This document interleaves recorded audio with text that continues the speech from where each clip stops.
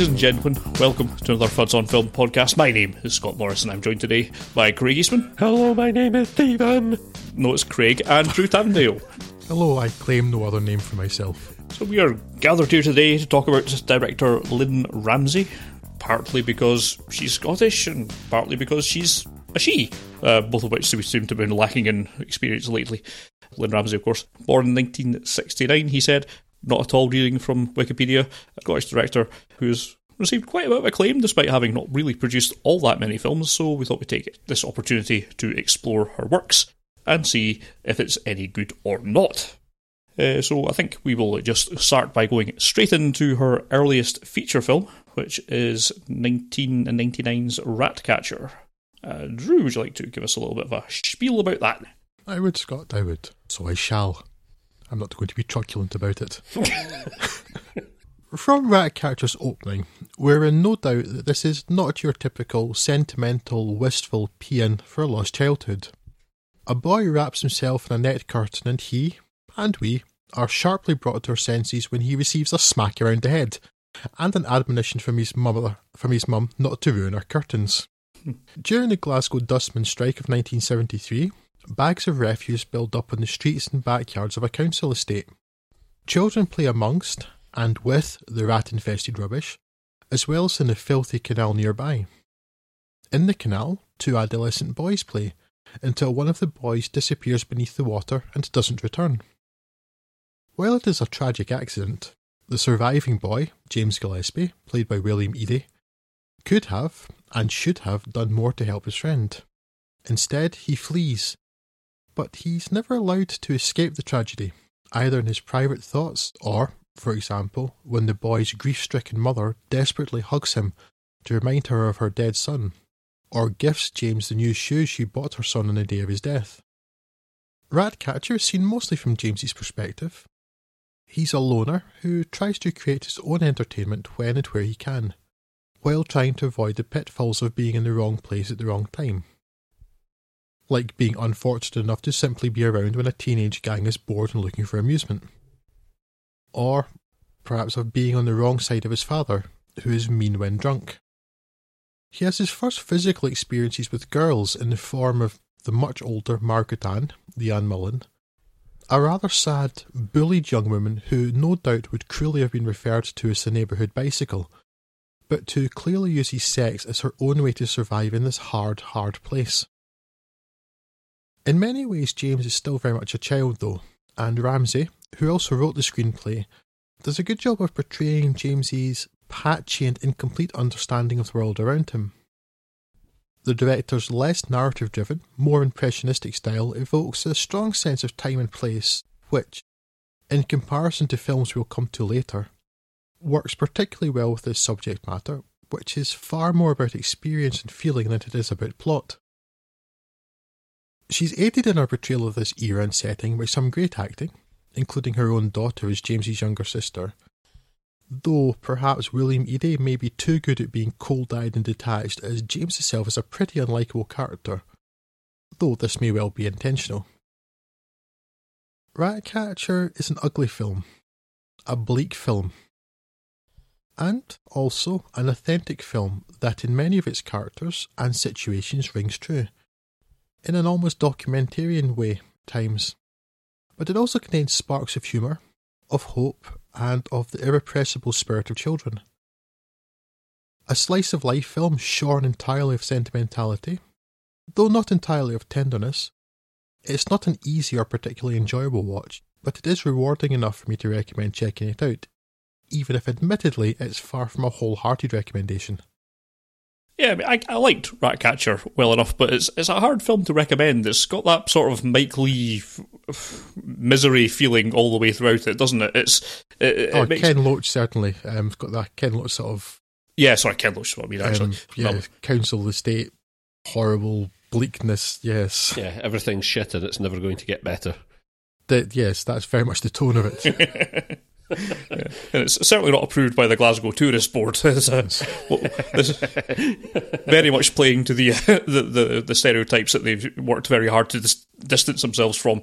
But yeah, it's a very grim film. The whole tone is very much, we're doomed. It's even sad when you see his, when James is like sort of escapes to the new housing estates that are being built, which would be I don't know what, out in Bishop Briggs or something like that. It's like it's not that much of a step up, if we're honest. You say authentic's a really good word for it. It does feel all very grounded, realistic, and relatable. Some of the characters, it's hard to empathise with them from what done, but it never feels like you're so distant from them. It's not like I can't understand why he would panic and run off, and how that would haunt him throughout the rest of his life. And it's all a very relatable story, and one that's, I think, quite rewarding in its own way. But it's just not the happiest thing in the world to see. No, and certainly by no means does every film need to be happy. Mm-hmm. Certainly, I've mentioned it before, I suspect we've all at some point made the similar point, that film can be escapism, it can be entertainment, but it can be reflection too, it can be highlighting things, it can be thoughtfulness. And I think you do yourself a disservice by only watching things that are escapist or hugely entertaining. Film can also be a lens focusing the sun's rays to a point on a steaming pile of shit. Yes, but it can be difficult to watch something quite so bleak as this. I know there is and has been a lot of poverty in Glasgow, and there are very large parts of it that are very hard, both in terms of difficulty, but just in terms of that word meaning describing the people as well. But it's by no means all of Glasgow, so I can see why perhaps Glaswegians wouldn't be particularly happy about this film. But it is authentic for that lower income part of Glasgow, particularly in that period. Yeah, I mean, I stayed in the south side of Glasgow for quite some time, and I imagine if there was a rubbish collection strike, it wouldn't have looked all that much different to what they did in Ratcatcher here. I was going to say we're all fairly familiar, some of us more than others, but we're all fairly explicitly familiar with Glasgow in many forms, and there are parts of that city now which are as cosmopolitan as any other major city anywhere in the sort of developed Western world. But then, like you say, Scott, there are parts where this probably looks depressingly familiar, and the only thing that's changed since 1973 is probably the wallpaper. Yes. Favelas without the sunshine. Yes, exactly. Drizzly favelas. but it is very compelling in its own way, and also I think as well one of those great pleasures in film is, in contrast to the sort of precocious child actor, which can be the most annoying thing potentially in film, is when a sort of unknown and untrained, as I think William Eadie might have been, talent comes along and absolutely excels. It can a young talent rather. It can be a very enjoyable thing, and if there is any enjoyment to be taken from this film, I think definitely it's definitely in the performances. I saw it a long time ago.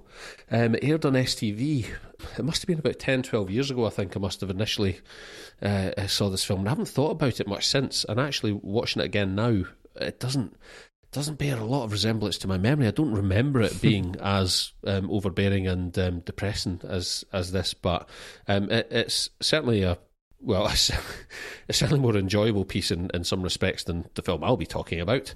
But it certainly marks Ramsey out as a talent. I'm not sure how I feel about it sitting within the Criterion collection, but it's impressively strong for a first time outing. Yes. She's clearly got a very strong style and a strong vision, which she's brought to the screen. What's kind of striking about Lynne Ramsay is that she only has done 4 feature films thus far, but from her very first one, she clearly has a very strong sense of style, of purpose. Yes. It's not something I think is particularly successful most of the time, but quite clearly she has a style which a lot of first-time filmmakers can struggle to find, certainly to maintain, which she certainly has done. And just got to your point too, Craig, about the child actor as well. Yeah, I don't know why, but actually in this sort of film, with this sort of setting, often a poorer setting or more realistic, that quite often a director can find particularly naturalistic talent.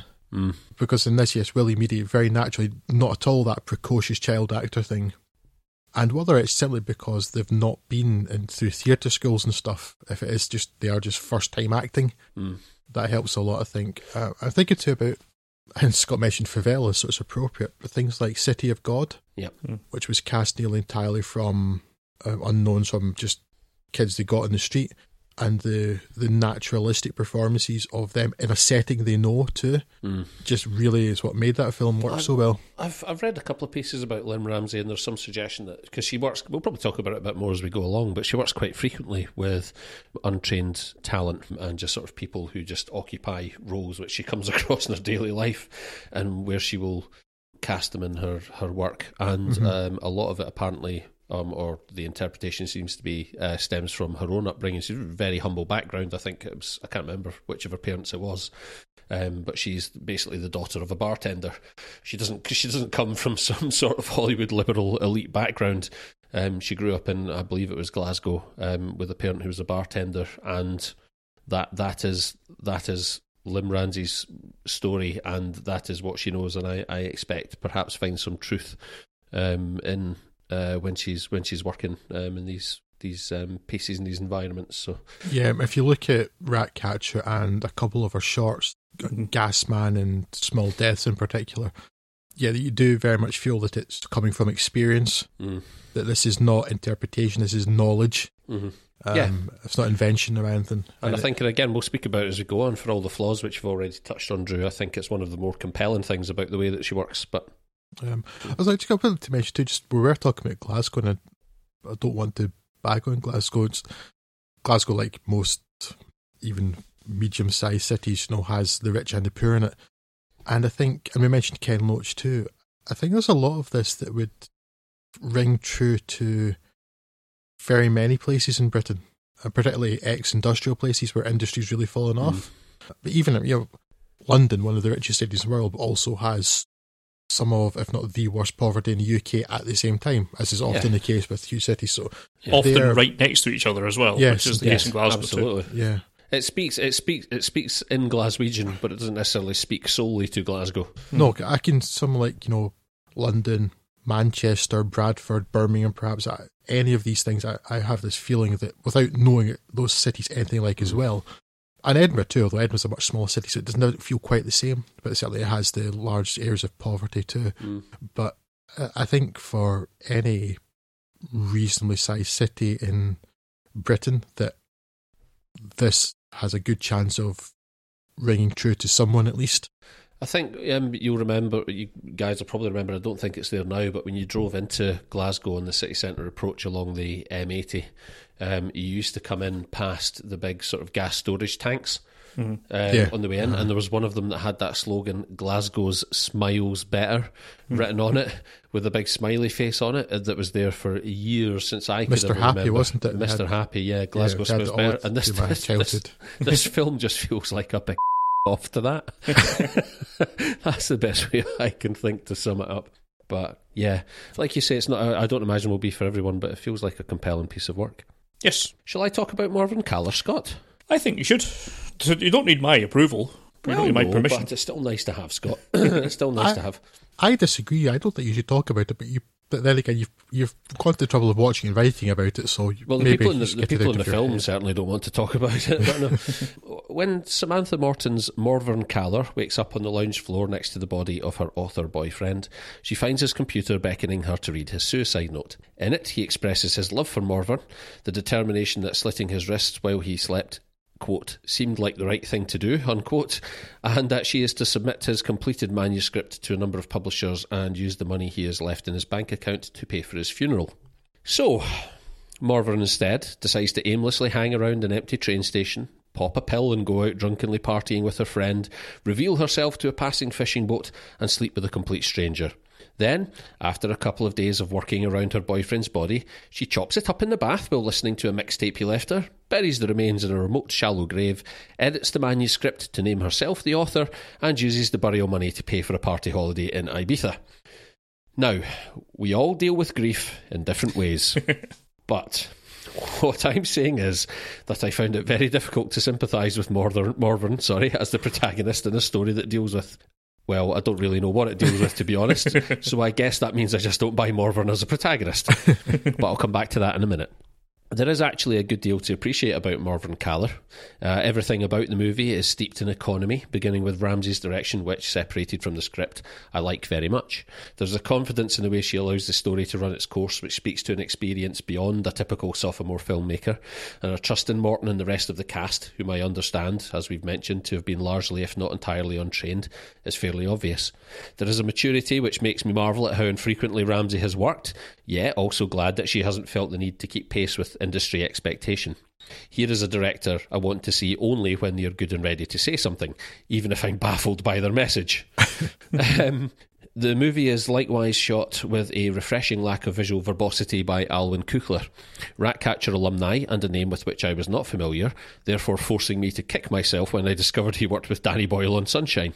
Out with the confines of city and town centres, Scotland is a frequently blunt and miserable array of matter, which, admittedly stunning mountainscapes and coastlines aside, often presents itself in the guise of mud, heather and grass-covered tilty bits, interspersed with broad strokes of ill-maintained tarmac we call roads. All you need to know about Kuchler's work here is that he does some of those justice. In terms of performances, Morton is a wonderful choice for the role because she is as close to a flawless actress as I believe England may have produced, and she is blessed with that ability to say as much, if not more, with her expressions when silent as when emoting at full tilt. Not that there will be much in the way of tilting here, you understand, as that economy I have mentioned extends with prevalence to the writing of Morven, who is as enigmatic, if not engaging, a protagonist as I may have ever encountered in film. And this is the crux of my issue with the movie. As engaging as Morton is, and even though her abilities seem to come from the cosmic ether, unlike that vacuum of potential energy from which I believe she is born, even she cannot be expected to manifest something from less than nothing. If Morven is experiencing some sort of inner anguish at the death of her lover, some existential turmoil or critical metamorphosis, then I, as the viewer, am not to know of it. We know nothing of Morven's life. Her relationship is perhaps implied to have been an emotionally and or intellectually unequal one, but I base that solely on my assumed verbosity of the deceased and Morven's borderline mute presence at her menial job in a supermarket. I suppose I must also assume that, statistically speaking, her boyfriend is unlikely to have shared her proclivity for dismemberment, so that could probably be considered an inequality too. Opposites attract. Yes. I'm all for enigmas, especially human ones, and a lot of the performances I've appreciated throughout the years have been those where an actor's eyes have said more than their pie hole. But I can only reasonably be expected to engage with that enigma if their reasoning, history and impetus are not all completely internalised to the point of nothingness. I find myself infuriated by the talent so clearly evident in virtually every other aspect of Morven Caller. It's like being handed a note by some mysterious figure who says, "Read this, your life and the lives of your family depend on it," only to find out it's been written in invisible ink. I suppose what I'm trying to say is that this is the only film in which I've seen Samantha Morton where she hasn't engaged me. I trust you implicitly, Samantha. I really do, and I'm willing to accept that it may well be me, not you, but this just isn't for me. There are plenty of people who claim Morven is a compelling character. I know that because I've spent a good deal of my free time today desperately reading through IMDb user reviews in the hope of unearthing some truth about her, if not perhaps my own intellectual and emotional shortcomings, which I can only presume to be the reason for my failure to grasp her. And to those people, all I can say is this: what is your evidence? I'm slightly frustrated, I'm guessing you can probably tell. I desperately want to like Morven Caller as, on a level of craftsmanship, it has considerable chops, and I even find myself comparing it favourably to great British low-budget works of atmosphere of recent years, such as Dead Man's Shoes, for example. I just don't know what it is I'm buying here, and it's driving me nuts. Someone please tell me I am not going nuts. Well, I can tell you that if you are going nuts, I'm at least on the same path with you. Are we on the crazy train together? Perhaps so, because... Oh. Yeah. Because what you have said is almost exactly how I feel about it. It's like I can appreciate all of the craft and things, but Yes. I'm just like, to what end is this craft? Thank goodness for that. And I don't even know if I'm supposed to sympathise with her or dislike her.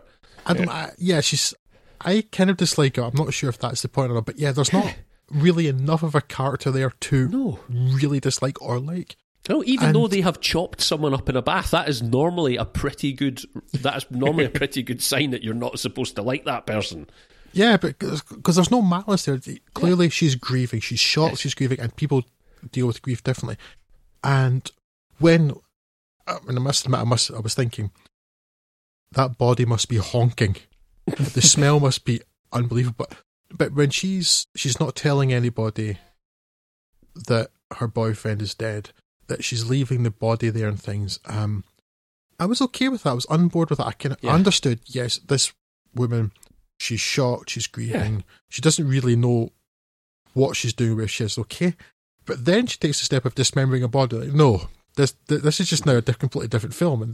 But yes, at the same time, Craig, I'm not disliking her for that.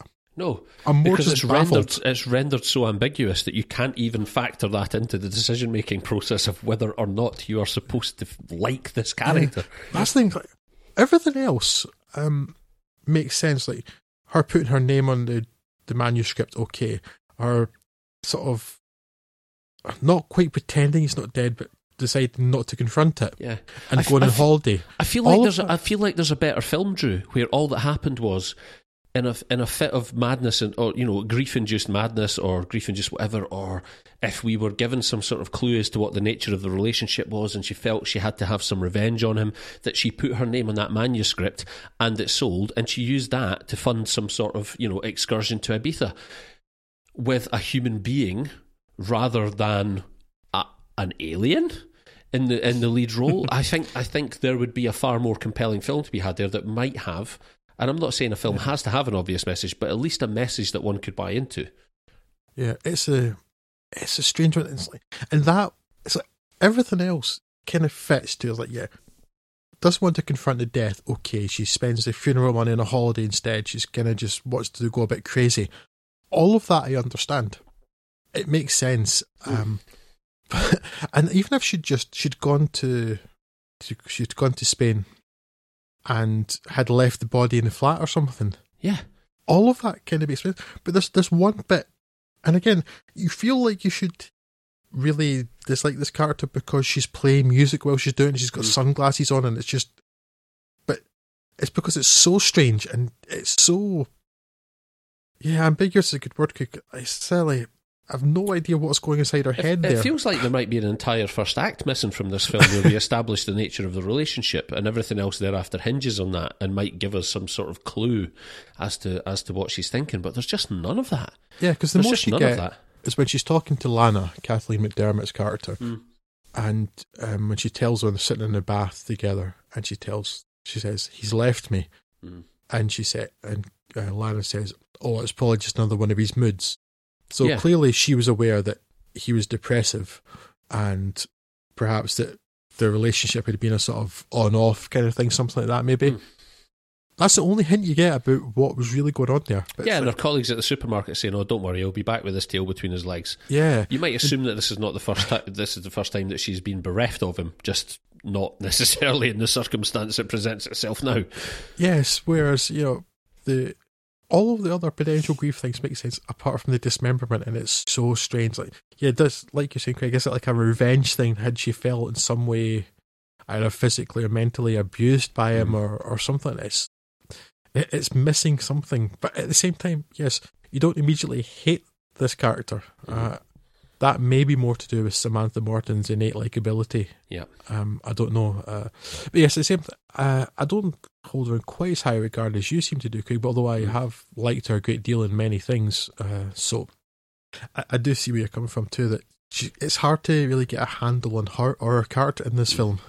It feels like she and Lynn Ramsey have had some fantastic discussions and have a very definite trajectory for this character. They're just not letting us know what it is. Yes. But I've got a sneaking suspicion from his silence that Scott is sitting on an opinion bomb on this one. No, I've been keeping silent because you're basically saying what I'd be saying. It is strange that it has got to be the least prejudicial showing of a dismemberment than I've ever seen in film, which normally has at least some implied criticism that you just don't get here, which is refreshing in a way. It was a good 30 seconds before I even cottoned on to that's what she was doing. Yes. Yeah, at first, when you see she's got her foot on the edge of the bath, and she leans down, toenails or something, and you see this blood spurt, and I actually thought at first she was harming herself, like she was digging a razor into her legs or something like that, and it was her blood, and it's like, oh, no, right, okay. Yeah. But yeah, it's so strange. It's so non-prejudicial. It's so strange. Yeah.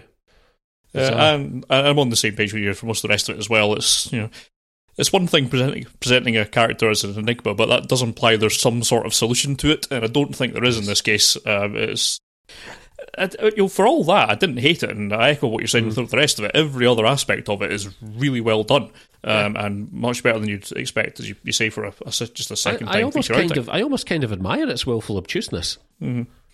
And overall, I still would actually say I hated the film. I watched it and enjoyed it well enough, but just at the end of it, I'm just left with a big question mark over what was that about? Everything. Really? Yes. Yeah, it doesn't really even end satisfyingly too. She's in Spain. She finally meets the publishers. Okay, and she gets the money, and okay, right. So maybe she's thinking, "Oh, I'm going to change my life or do something." I was still thinking, is this dismembered body going to come back to haunt her, so to speak? Is this still going to be a thing?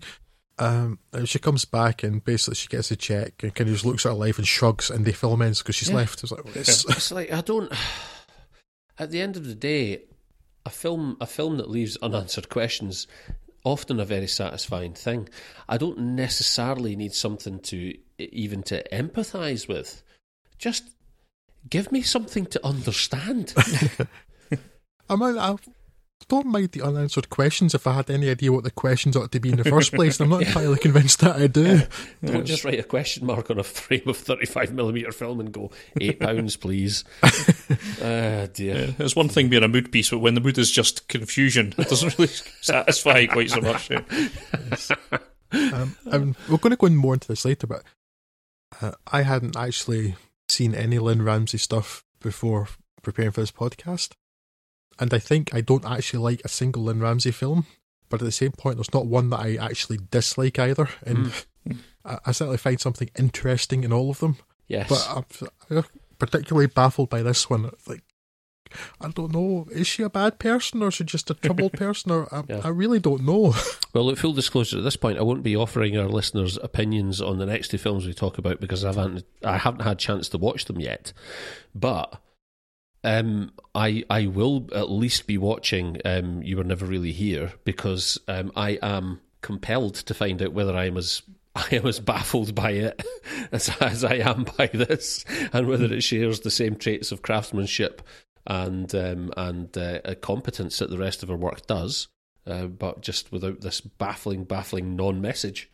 Sure, I mean, I think it's fair to say they're acquired taste. I don't think I dislike any of them, and I think I actually would say I like 3 out of 4 of them that we cover here in the features, at least. So I need to actually correct myself there. There's one actually I really do like, which is the one you're going to speak about next, Scott. But yes, I just against it because there aren't any that I dislike. There's none that I regret watching. I kind of wish I liked some of them more than I did. But there's none that I would say were bad films. I'm just with this one in particular. It's a weird thing to say baffled. That you've appreciated the artistry of something that much, but that you can't actually say that you've enjoyed it as a film. But I don't know. So what are you going to talk about next, Scott? We need to talk about Kevin. That is the name of the film and also an instruction. Crossbow Kevin. Yes, there's a really quick capsule summary of we need to talk about Kevin's plot that really underplays everything in it, and also the way that the film's structured.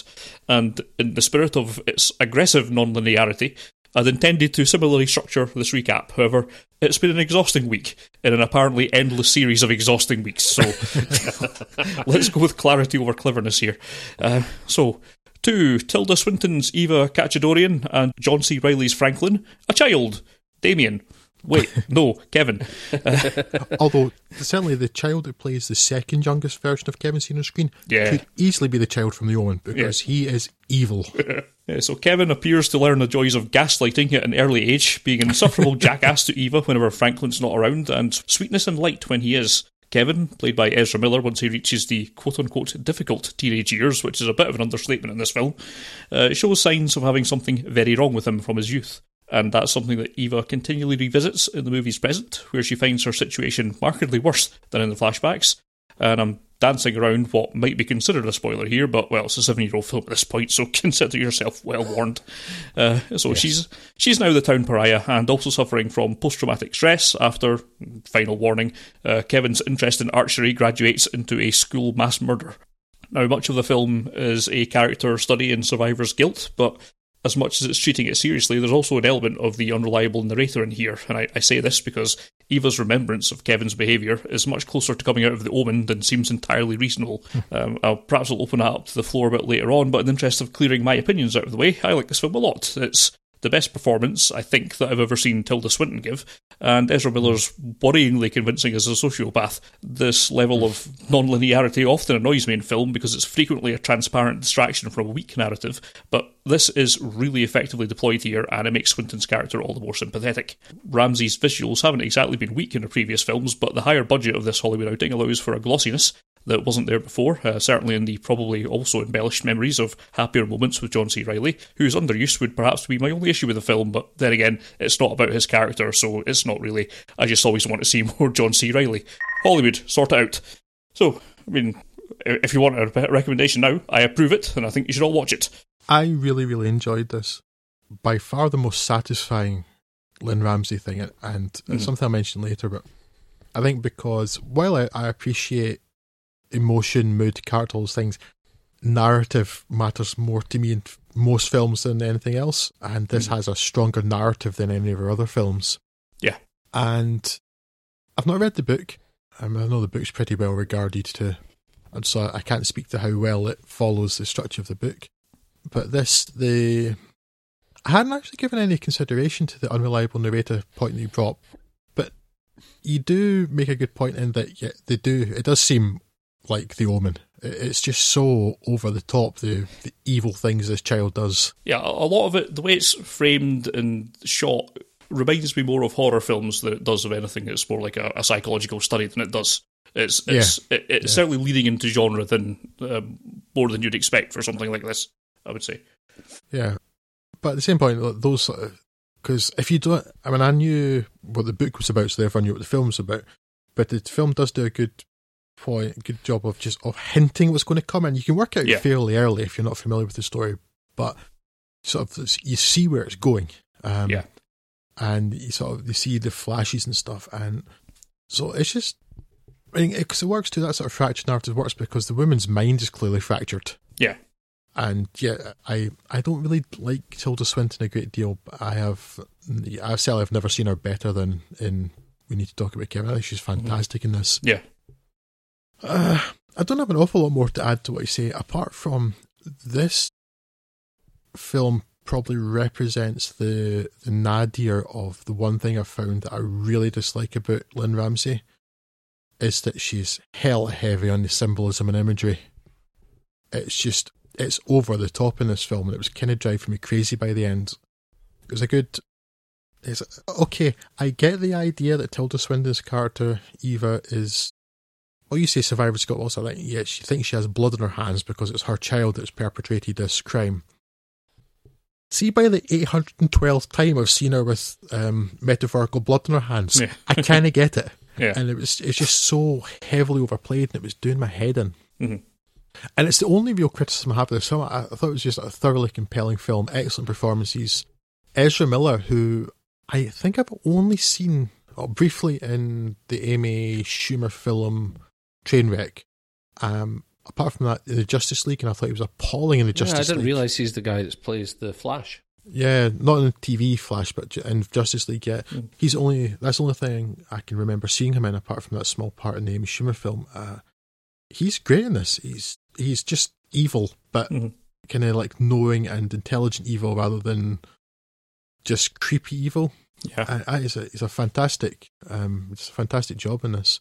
What makes it actually is one of the very last scenes where he's talking with his mother in prison. Finally, after seemingly not really describing what was going on properly for the years since it happened, and where it kind of breaks through that maybe he's past whatever mental imbalance was causing him to do this stuff, and he just sort of doesn't really know what's happened to him anymore. That's a nice little scene at the end to kind of tie that back a bit and makes him a little bit more human. Whereas before he had been coming across very much as let's say a horror movie protagonist, And yeah.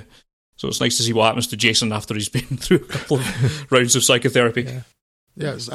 So I really don't have much more to say other than that this is the only one I would recommend without reservation of her films that I've seen. I just thought it was extremely well acted. It's really well shot.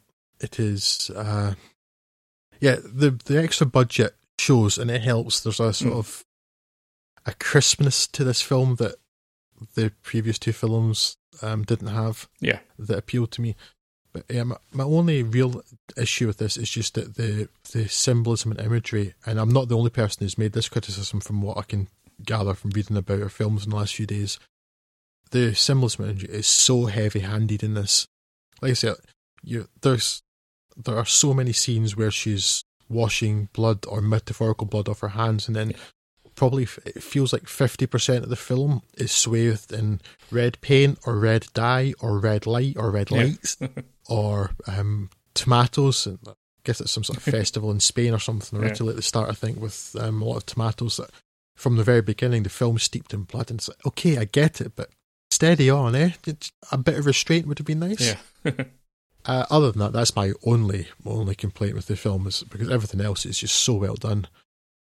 Fractured narrative, non-linear narrative, like you say, Scott, sometimes it can be a distraction. Yeah. From a less than stellar plot, or it could just be that somebody likes that idea and doesn't really know how to deliver it. Definitely not the case here. And it really matches up with the kind of the fractured mind. And actually, now thinking more about the unreliable narrator thing, I think you may be onto something there, because I was taking a lot of the stuff quite literally. Yeah. And I probably should have thought a bit more about that, because some of it is just so, it feels so unbelievable that a young child could do these things, outside of The Omen. I mean, I've no real basis for that other than that's what I thought when I was watching it this time through. I'm pretty sure I didn't take anything like that from it the first time I watched it, 7 years ago. But yeah, and I've not really read anything about it since, but when I was watching it this time, it seemed like that was the most obvious solution to squaring that, because otherwise it could just be a little bit silly. And I don't think it is a silly film. I think it's got something a bit more artistry behind it to just dismiss it in that regard. Yeah, it's the first time I've seen it. So maybe on a second viewing, without having had this conversation, I would have thought that anyway. I was just quite engaged by the whole film. And I was, apart from, and really it's the imagery, the heavy-handed imagery, was really bothering me. So I was sorry to keep going on about it. But the other thing was more, I was spending a lot of my mental energy on thinking about the way people were treating her, and I'm thinking, okay, I can understand to some extent why you're blaming the parent of a child who did this, but at the same time, she didn't do anything wrong. She didn't kill anybody. Yeah. Even to think about that more, it's like, well, maybe, the unreliable narrator thing too. These flashbacks of a sort that she's having of her time with Kevin, perhaps that's her kind of rewriting her own history to justify it herself, that it wasn't her failing, that it was in fact the child was evil. Yeah, she was born that way. I mean, when I was watching this time too, I think the only thing that stuck out as me as being strange is, why hadn't she moved? I mean, it was one thing to say you'd be leaving your life behind, but it's not much of a life to leave behind as it's shown here, so I just got out of town, I think. That's just, I know she's, clearly, you do hear one point where I guess her lawyer says to her at some point, you're going to lose the house and things because people are going to sue her for compensation or something. So she doesn't have much money, it would seem, but I'm okay with that. I hated the house. I always hated the house. And it's clearly, whatever her and her husband do, they make a lot of money because it is literally a mansion. Yeah. And then she's moved to this very small house afterwards. But yeah, could you not have moved to at least the next town over or something? Yeah. I realise she's going to have reduced means after that, but she had enough money to get a house somewhere. Could it not have been in a different town? Yeah. Yeah, it's strange. So that feels a wee bit artificial. All you need to do is write one small thing about it, that she's simply, for some reason, financial probably, that she wasn't able to move out of the town, or she had to stay in that house because she couldn't afford to do anything else or something like that. That's only the only other minor niggle I have with it. I Yeah, guess. I mean, I'm picking nits here. It's absolutely. So am I. it's a really great film, and one that definitely should be on anyone's watch list. Very compelling indeed. I might check out the book as well now. Check it out. So after we need to talk about Kevin, there was a bit of a gap in Ramsey's 6 years. biography, because part of that, of course, was because she was embroiled in the saga of Jane Got a Gun, which Yes. I'd forgotten about that. I'd forgotten about that till this afternoon. I remember when we talked about it a couple of years ago that it'd come up, but I'd entirely forgotten about it until today. Yeah, so a very troubled production, which she eventually shed herself from, probably with good cause when you see the final product. Was it Natalie Portman who was originally involved in that one? Yes. Yeah. Yeah, apparently, I mean, she left because of creative differences, left on day one, but there was also apparently at least accusations of dodgy financial dealings, I guess, by the producers. All right. It was a whole cluster mess, as I understand it. Was Uwe Ball involved at some point? So the next feature that came out just mere weeks ago, I think, actually, in the UK at least, is You Were Never Really Here. So Drew, take that away. Yes, it was at Cannes last year, but certainly here, and I think in the United States as well, it only just came out in March. Been on the shelf largely for a year. Wow. Now, while I have, admittedly, done it before, and on more than one occasion, I try to avoid, if I can, describing a film in terms of it's X meets Y, or it's a cross between A and B. Thank God, I thought you were going somewhere else with that statement, Drew. Genuinely, I'd lost to what you mean there, so that's probably a good thing, because otherwise I suspect I'd be insulted. But yeah, I do try to avoid it, as it can be reductive and potentially dismissive. There are times, though, when describing a film thusly is a useful shorthand, and so it is with You Were Never Really Here, which is a cross between Taken and Equalizer, but with a more art house bent. Ex-Marine Joe, mumbled by Joaquin Phoenix, is a loner. His only meaningful relationship with another human being is with his elderly mother. He is plagued by images of a violent past, both in his childhood and in his military career, and he seems to find catharsis, of a sort, as well as earning his living, in taking contracts to rescue young girls who have been taken into the sex trade. Contracts he carries out with efficiency, brutality, and a hammer. Cool. When asked to rescue his daughter by a New York state senator, who says he can't go to the police because of mumble, quick look over there, things go very badly wrong in a plot straight out of 1,000 airport novels and 6 seasons of police procedural TV series. Can you say cliché? Bizarrely, this film was in contention for the Palme d'Or at Cannes last year and has been compared repeatedly and favourably to Martin Scorsese's Taxi Driver, presumably by people who have never actually seen Martin Scorsese's Taxi Driver. Okay, maybe that's not entirely fair. There are some parallels, but little comparison.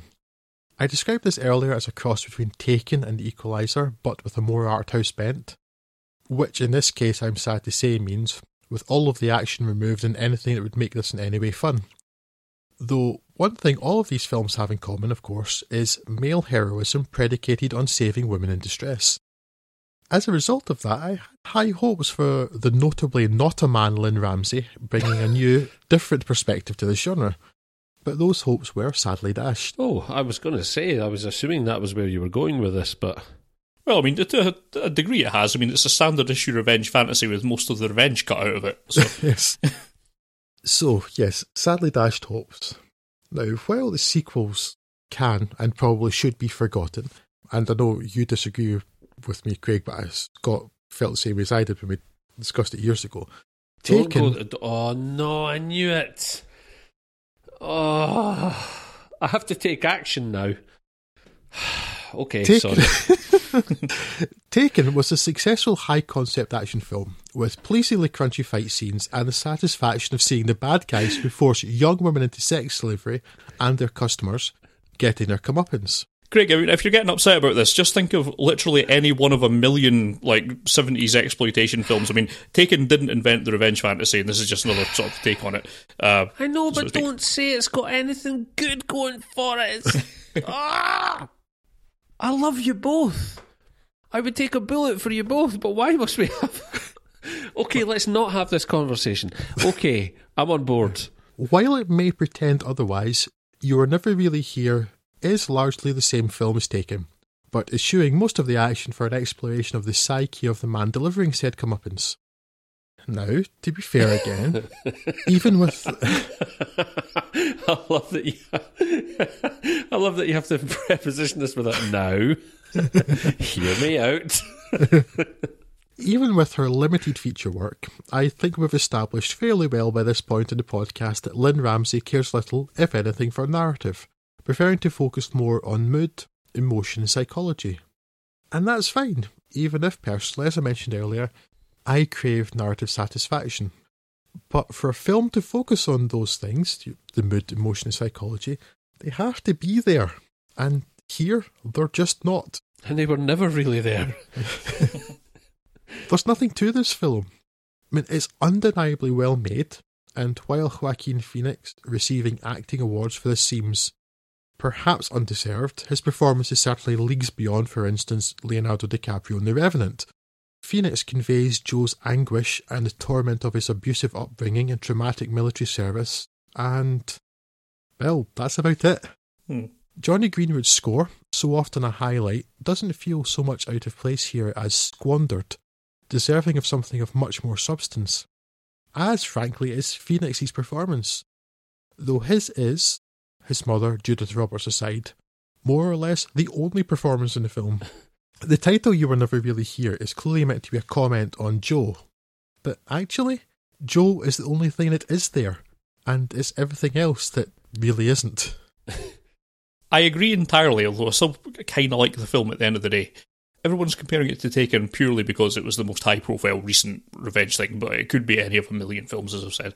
I liked this film better when it was Commando or Old Boy or something like that, you know what I mean? And for a while when he picked up that hammer, I was hoping it was going to get some proper Korean hammer violence, yes, getting right into it, but no, I saw that hammer, none of that. Thinking, please be Public Enemy, please be Public Enemy. Yes, God, there's a film we need to go back to. It's just frustrating watching it because there's lots of things in there I really like, and as with all other films, it's really well put together, and I think Joaquin Phoenix does pretty well in it.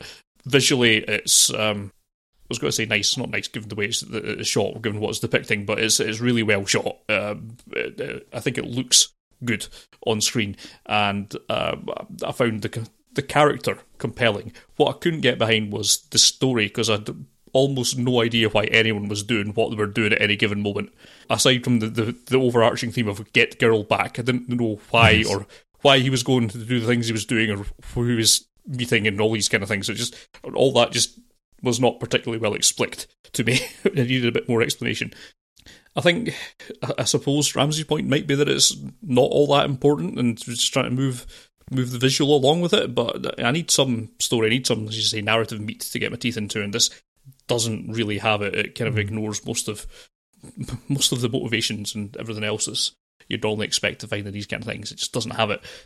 Perhaps a lot of people just don't care about that, and they're just happy to see, they've seen enough of this sort of film that they can just take the art house view of it and appreciate what that kind of take would be as a intellectual curiosity more than anything else. But yeah, as a film, it's unsatisfying, which I think is a shame, because otherwise I kind of liked it. I like an awful lot about it. And even with that, one pretty, to my mind, critical omission, it still kind of came across as entertaining to me. I wouldn't certainly necessarily recommend anyone avoid it for any particular reason, but it's also hard to recommend a lot of people who would like it, other than just, as I've said, it's an interesting art house take on commonly held as a lowbrow classic. But overall, I'd still rather watch Commando, and that's where it comes back to.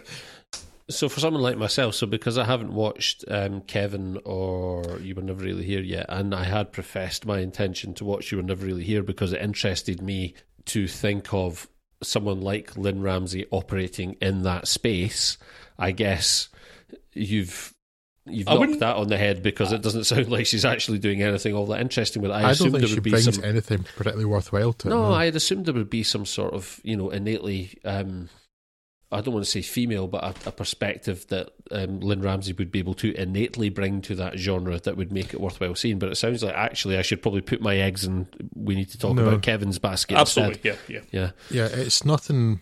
Yeah, there's nothing remarkable about it. What she's done is she's tried to focus less on the act and more of the person doing the act. But I don't think that it's done in any way successfully. Okay. That the character, there are hints of interest about the character, and while Scott clearly liked it more than I did, I think we're largely on the same page about it, and it's well made, and I want to like it more. Like I said, there's none of her films that I actively dislike. Yeah. And I can find something of merit in all of them. It's kind of frustrating. I need more from this film, and it's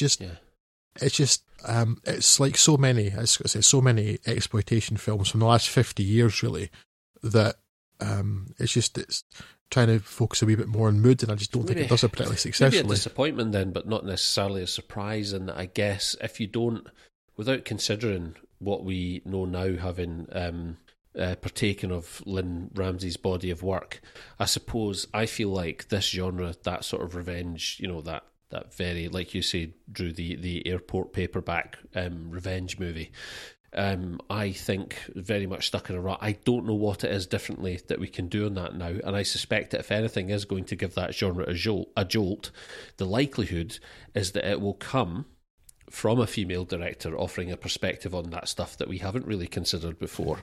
And I suppose disappointed in that respect then that Ramsey's not delivered that. But actually, if we take a step back and consider it in the context of the rest of her body of work, maybe actually not surprising. I suspect the source material is a problem too. She adapted the screenplay, but it's from a novella. Right. And the film's only 89 minutes. Most of her films are actually about that length. The only one that's slightly longer is by about 20 minutes is We Need to Talk About Kevin. So she's very efficient. And I guess when you're focusing more on mood than narrative, it's easier to do that. It's smart to know not to outstay your welcome. Yeah. Maybe necessary then too, yes. But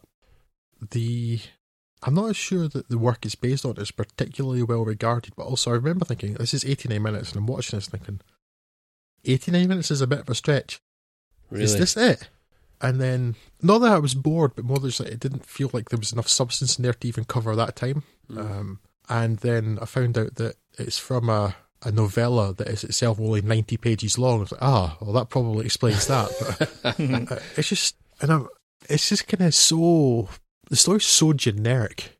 Because it's been in so many films, and then the twist that people in positions of power are doing naughty things is like, really? Yeah. And I have definitely seen that Blow me in down.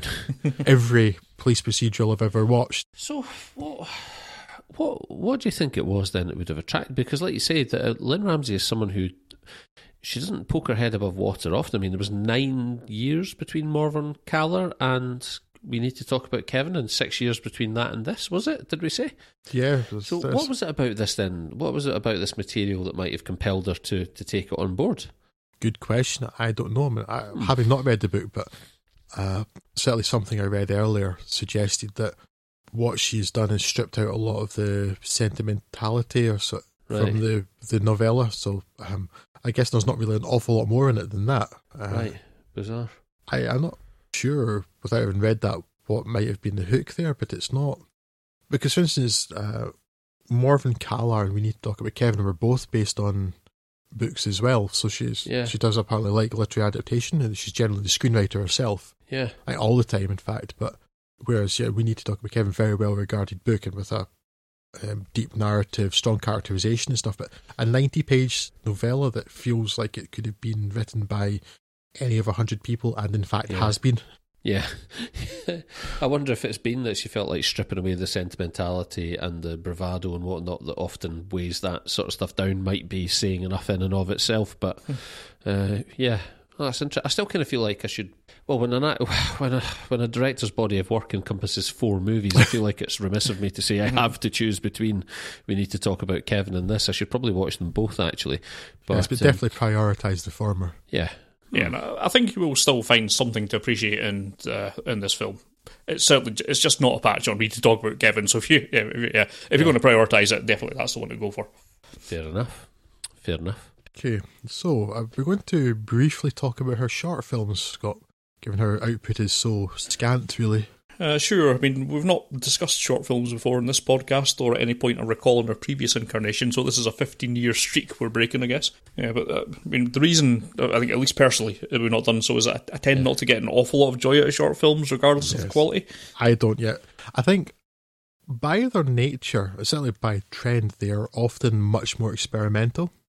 And I mean, it maybe fits with Lynn Ramsay that they're very often more about mood than narrative necessarily. Yes, I, in general, don't get an awful lot out of short films. Animated shorts are separate. The animated shorts tend to work pretty well. But live action shorts in particular. So I remember one we watched, Scott. I'm guessing it was something like 10 or 15 minutes long, but it felt like about 8 hours. And I think it was a Serbian film, black and white. And it was basically a man went to work. And that was it. And I've seen too many shorts that are like that, or just baffling things. Yes, I don't get a lot out of short films, so I'm not particularly eager to speak about them on a podcast generally. Yes, I like speed narratives, yes. And the very shortness of short films tends to limit that aspect, so as you say, they kind of feel like showreels to me for various aspects of production, which is fine, but it's not my cup of tea. Ramsay's released 4 short features over a career, and while they're all pretty good in one regard or another, I'm not sure it's had much of an effect on my overall opinion of shorts. It does, however, track quite well with her progression as a filmmaker, so there's some interest in that aspect if you like her films or just film in general. All of these are available, perhaps not entirely legally, on YouTube, but as I think it's only ever been possible to buy one of these on a now out-of-print DVD, I don't think we should get too hung up about the legality of directing y'all in that direction. The earliest, Small Deaths, is a selection of flashbacks to various moments in a young girl's life. The moments of embarrassment or humiliation that burn into your mind, even as the rational part of you knows that most likely no one else on the planet either remembers or cares about them. It's quite well observed and executed.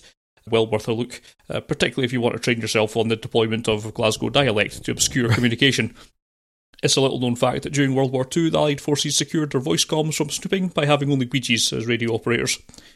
Gasman continues looking at Glasgow youth, also feeling like it could be autobiographical. 2 kids are sent with their dad to a Christmas party, on the way meeting a woman and her kids that also seem strangely familiar with her dad. Again, well observed, but other than moments of sympathy, I didn't get all that much from it.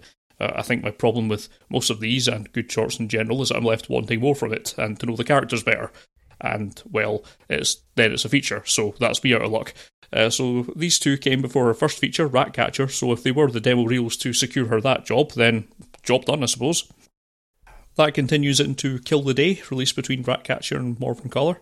It's a whistle-stop tour of a drug addict's life, bouncing around with we need to talk about Kevin's non-linearity through James Gallagher, played by James Ramsay's early life, drug addiction, incarceration for theft, and attempt to go straight. Again, I don't think there's anything I particularly dislike about it, apart from wishing that it could be fleshed out with a longer running time.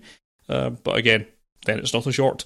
I don't think this story could be told much better by anyone else given the time limitations, but in that regard, I do respect it, but again, there's not enough here to truly satisfy me. Her latest short, Swimmer, shares a few things with her latest film, primarily that it has moved the slider all the way up to style at the expense of substance. A beautifully shot in ultra-contrasty black and white, but there's no cohesive narrative to speak of at all in it. Bloke swims down a river, and increasingly odd things happen with little rhyme or reason.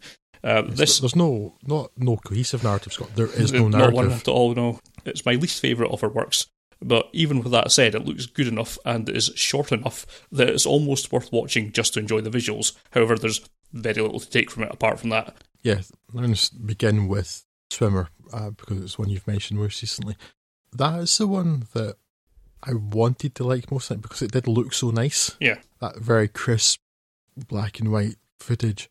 But I have no idea what was going on and I didn't care. Mm-hmm. I'd read it described as some sort of trip to the British Isles and there was lots of nationalistic music and I'm thinking, you've watched a different... I short read film that, because, and it's wrong. yes, none of that is correct.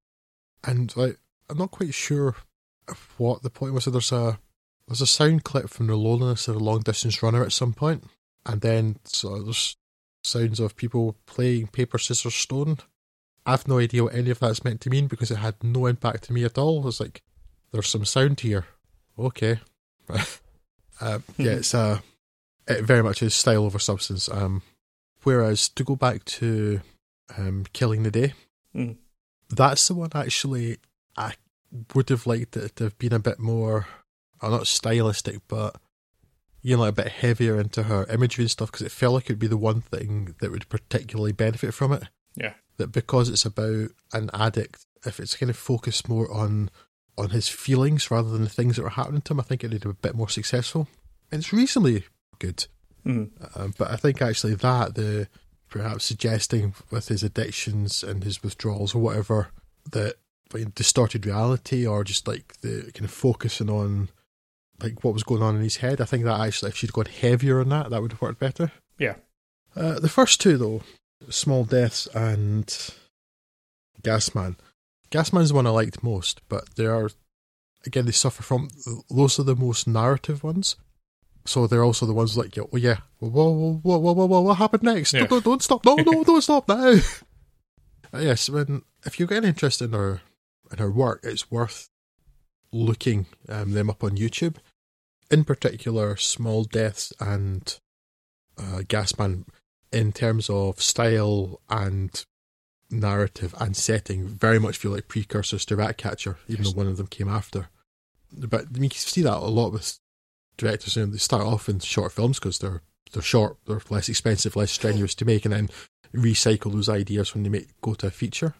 Even though not all of the things she's made are set in the 1970s, it almost feels, we need to talk about Kevin aside, that all of her films and short films are or could be set in the 1970s. And I think somebody needs to remind Lynn Ramsay other decades are available. But yeah, they're worth looking at. And again, her body of work is pretty small, so if you like the films, that you're probably going to want to see them just to see more of her stuff, because there's not a lot available. Yeah. We had any feedback on the social medias? Yes, there's been a few. The shortest and sweetest comes from the Exploding Helicopter podcast, whose take on You Were Never Really Here is that it's a movie for people who feel like watching and enjoying Taken is somehow beneath them, which is a fair enough comment on that, I guess. And also something which with apologies I will abridge slightly, but our friend Stephen Nelson sent us a review of You Were Never Really Here, which short answer is, the short version is he likes it a lot, but one of the few things that he'd go out of his way to see at the cinema for in the art house realms. But he thinks that both Lynn Ramsay and Joaquin Phoenix are kind of underrated, and it's a perfect pairing to dig at the dirty and disturbing underbelly of a cliched hitman revenge tale, a refreshing counterpoint to the bombastic Taken and Equalizer franchises. Again, he was very taken with the psychological routine and the protagonist's blunt and clinical approach to his work, and liked the Johnny Greenwood score. Hadn't seen a anti-hero's viewpoint, which he emphasised with so keenly since encountering Daniel Plainview and There Will Be Blood, which is a powerful comparison to make, but I've got to say I don't quite see it myself. But yes, he thinks that Lynn Ramsay has crafted a visceral and poignant film which deeply affected him, and it's less a thriller and more a character study of someone who's emotionally swamped by violence and yet seeks redemption in tender kindness. These stark contrasts are unsettling, engrossing and compelling to witness. So yes, there is a lot of people who are taking an awful lot of joy from You Were Never Really Here, which unfortunately we don't quite share, but even then, it's not a film that I'm going to say anyone should avoid, so certainly recommended from some people. He's also hoping that we could give Karen Gillan a plug for The Party's Just Beginning, the film that she's directing, so something we'd be happy to do, but don't know if that's actually coming out yet. I've not seen... Don't know where that's coming from. She was directing. I'd seen a few tweets about it, but I don't know quite where it's going from. In as much as one of the stars of the Guardians of the Galaxy needs a plug from Words on Film, but we're happy to do it. Yes, come on, we've given a lot of those guys a leg up, Drew. We know Chris Pratt would not be where he is now without us, Craig. No, exactly. There's a reason why Robert Downey Jr. has me tattooed on his arse. So we'll put that full review up on the website, I think, if he's okay with that. And yes, for your edification. But we'd also like to just take this moment to thank anyone else who's been retweeting us or doing so in the Twitter sphere. And You're doing a man's work. And if you want to get in touch with us, you can do so either through email, podcast@fudsonfilm. You can get us on the Twitters, which is at fudsonfilm, or indeed on facebook.com/fudsonfilm, if that's the way you roll. You can find us in the street and just take us down. We deserve it. Take us down. Only if you have a particular set of skills. Yes, that make you a nightmare for people like us. Oh dear. So we'll be back with you on the 10th with another podcast of some description. But until that time, take care of yourself and each other. You can say goodbye if you'd like. Nah. All right. I would just like to say, go on then. Yeah. Bye-bye. I would just like to say that I bit my tongue really badly earlier, and it's actually quite badly swollen, and I've had a great deal of difficulty enunciating on this one, so thank you for putting up with me. I'm not joking. It feels really frickin' weird.